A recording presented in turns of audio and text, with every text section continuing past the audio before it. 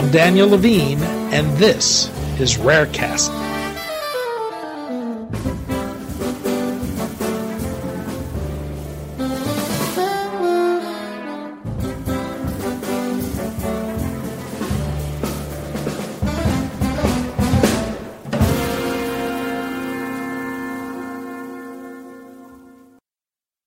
The Orphan Drug Act has provided critical incentives that have helped fuel the development of scores of drugs to treat rare diseases. But health experts at Johns Hopkins Medicine are calling for reform of the act to stop potential abuses by drug makers they say have gotten huge subsidies and tax breaks for drugs that have been used far more broadly than the law intended to reward.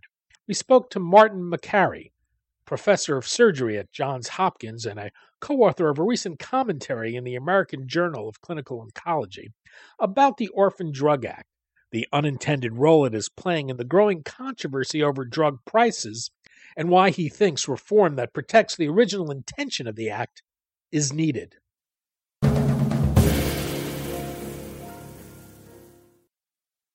Marty, thanks for joining us. Great to be with you. In a recent issue of the American Journal of Clinical Oncology, you and your colleagues call for reform of the Orphan Drug Act to restore it to its rare disease mission.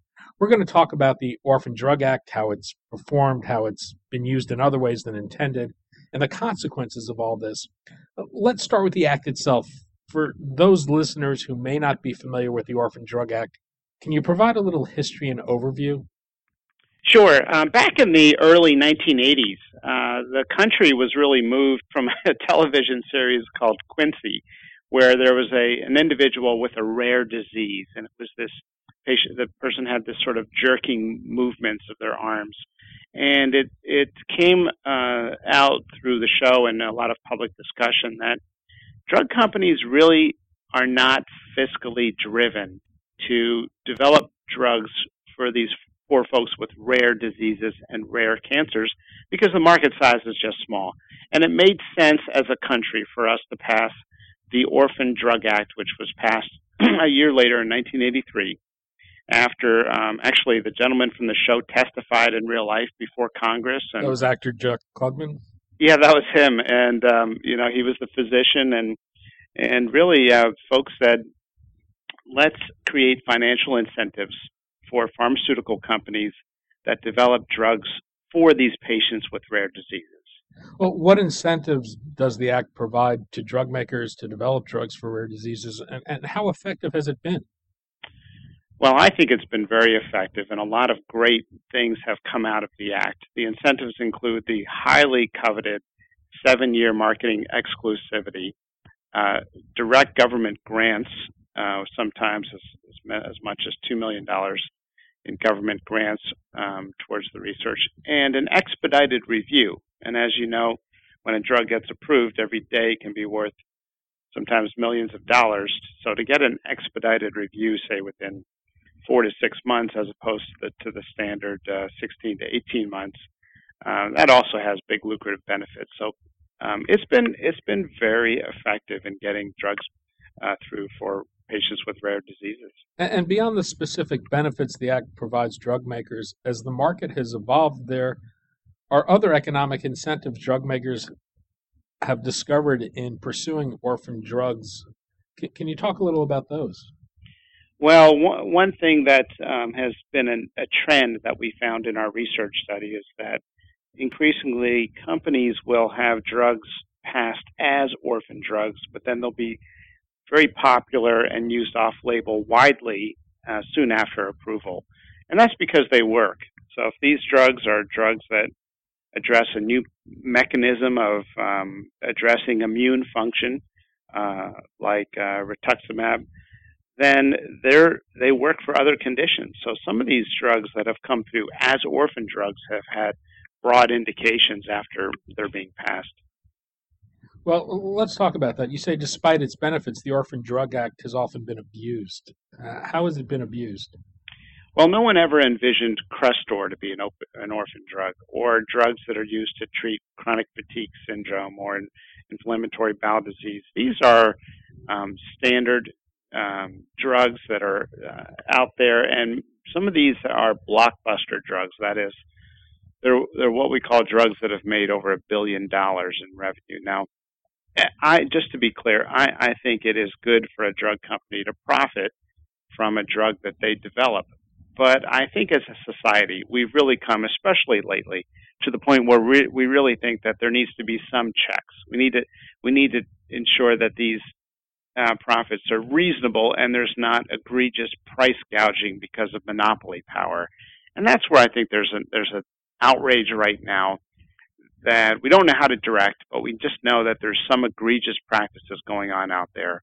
One of them is passing drugs as an orphan drug, even though it's kind of known the intent and the application is not for patients with rare diseases, it's for broad populations. And that's where we're starting to ask, how many of the top selling drugs were actually passed as orphan drugs? And from our research that was published in the journal, we found that 44% of drugs passed last year were orphan drugs, and 7 out of the 10 blockbuster drugs last year, our highest profiting drugs on the market, were orphans. So clearly the Act has lost its mission to patients with rare diseases. And in terms of the drug pricing controversy we have with us today and the growing share of spending on specialty drugs, how do you see the Orphan Drug Act fitting into that controversy? Well, it probably is highlighting some of the market flaws. And one is that when you have a standard approval process for non-orphan drugs, that's 18 months with a backlog of over 4,000 generic drugs right now, people are starting to say, hey, that is not right. I mean, every drug should get an expedited review, and those being proposed for orphan conditions or those with rare diseases should get in this particularly privileged expedited review and other privileges. But the baseline comparison for the group of non-orphan drugs is egregious. I mean, we're seeing competitive drugs now deal with this massive backlog, and for that reason, we're seeing some prices lose their checks. So when you have competitive drugs not being able to get through the FDA, of course that's going to affect pricing. And whenever you have marketing exclusivity, of course that's going to affect pricing. I think we need to ask, where can we provide these orphan benefits to the right drugs and fix the problem for the non-orphan drugs, because they are facing a problem. And the reason all this is important is that insurance premiums are going through the roof. And to be honest with you, I have patients complaining to me about their insurance premiums. Americans are angry about their health insurance costs, and they're going through the roof. And deductibles are crushing people right now, and they're crushing businesses. And if you look at one of the areas of healthcare spending that has surged last year, it was drug pricing. And guess what? It's not going to get any better. We've got a series of biologic agents that are coming out. I can think of 3 that are going to be good drugs for patients with those conditions. They're also going to be used widely, and they're also going to be super expensive. So we need to fix the process. Well, you've alluded to this, but one of the things creating the opportunity for drug companies to take advantage of the Act is the development of precision medicine, the growing understanding of the molecular drivers of disease and the stratification of cancers and other maladies based on the genetic mutations driving them. The Orphan Drug Act predated the mapping of the human genome. How easily can we stratify diseases today into orphan-sized populations, and what effect has this had on the way the pharmaceutical industry has sought to capitalize on the Orphan Drug Act? Well, it's a great point, and I've proposed that we have a group of clinical practicing doctors take a look at a drug that's being proposed to the FDA and ask the question, is this a drug that's likely to be used on a broad scale? And if so, remove its designation as an orphan drug, because you can't say that a drug for a certain type of breast cancer and a certain age population of women In other words, a population salami sliced or carved out so that it meets the definition of a rare disease group, and then use it broadly for breast cancer. And we've seen that with lung cancer. We've seen talk of precision medicine allowing us to apply a certain medication to a certain type of lung cancer, but then guess what? It's good for other types of lung cancer. No surprise. And to be honest with you, this movement of precision medicine has been an advance with certain types of cancer, but it has not changed at all other types of cancer treatments. As a cancer surgeon myself, who takes care of a lot of patients with pancreas cancer, I can tell you precision medicine has added nothing to the treatment of pancreas cancer patients today in the United States. Now, that may change in the future, but the overenthusiasm to develop drugs for these particular narrow indications, when they may work outside of those narrow indications, or those sort of precision targets are just not scientifically valid, has outpaced the science, and it's driven the market. And to me, it's sort of similar to the mapping of the human genome. We were promised when we initially mapped the human genome, when we're spending tons of money on the project years ago, that this would lead to all sorts of cures. Well, guess what? We mapped the human genome. No cures came out of it. And we're still now asking ourselves, how can we how can we use gene manipulation for cancer? And to be honest with you, we have not gotten the benefit that was claimed when we made that massive investment. And by the way, now you can map the entire human genome in one day. So we've been told a lot of these promises that just don't pan out. If you look at all clinical trials in cancer care, and people are told the hope of clinical trials. Well, sure, there's new breakthroughs come through in the form of clinical trials, but did you know that only about 4% of all clinical trials in American cancer care will yield a significant benefit of the new drug over standard therapy? And of course, some have a worse outcome than standard therapy.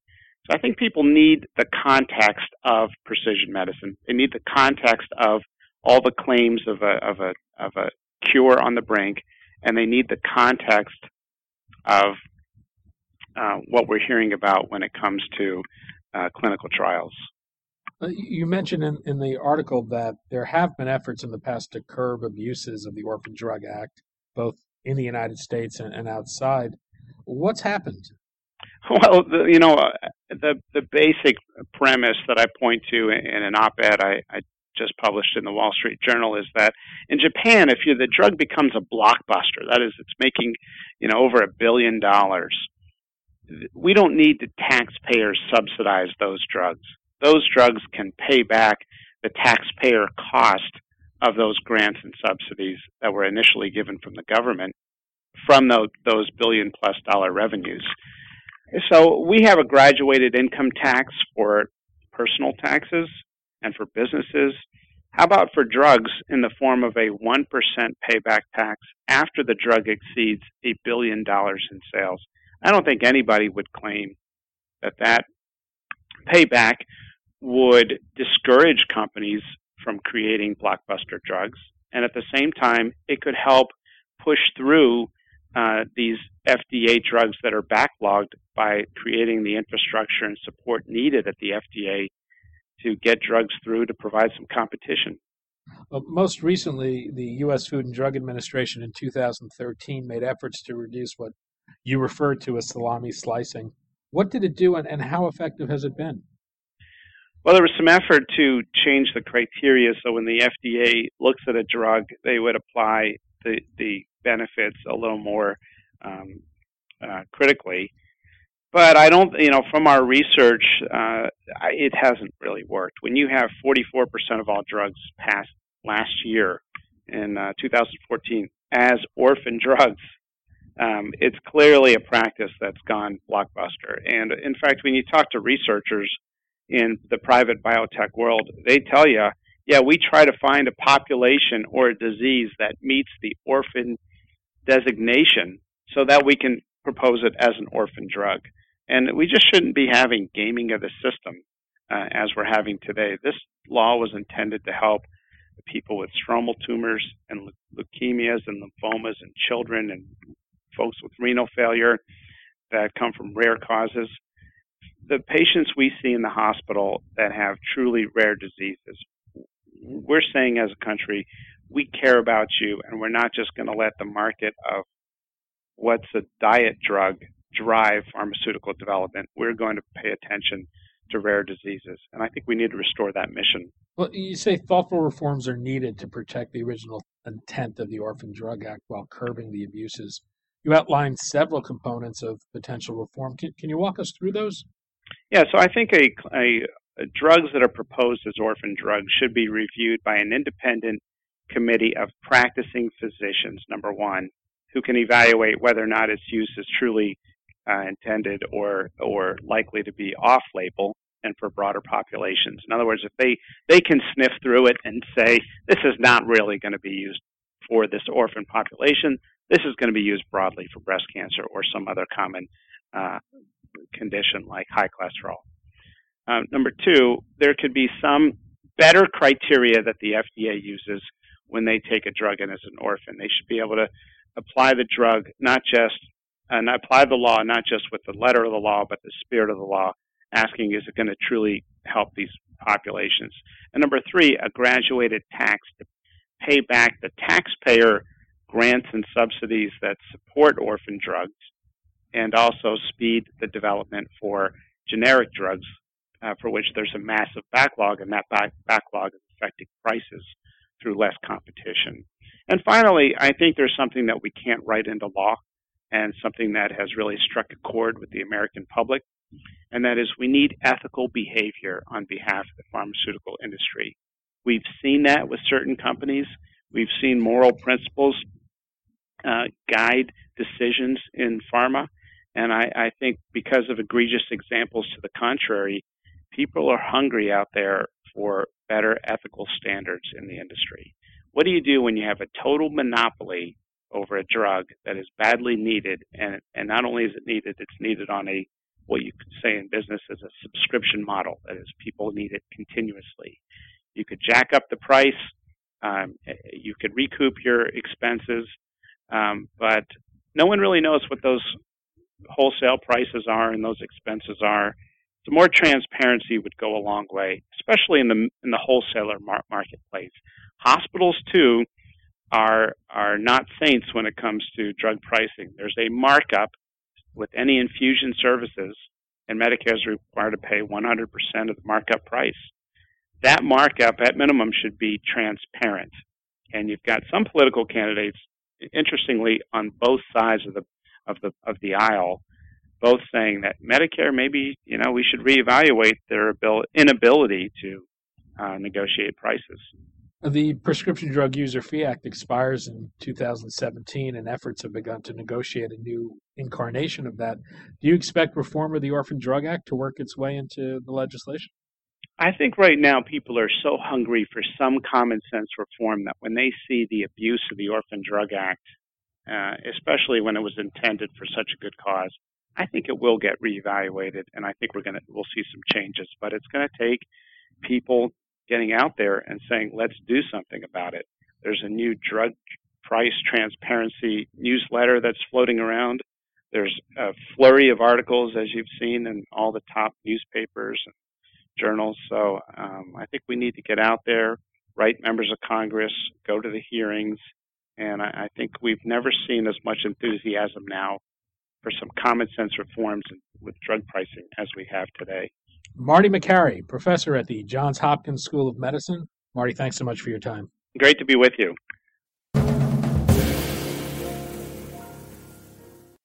Thanks for listening. For more information about rare disease and to connect to the rare disease community, go to globalgenes.org.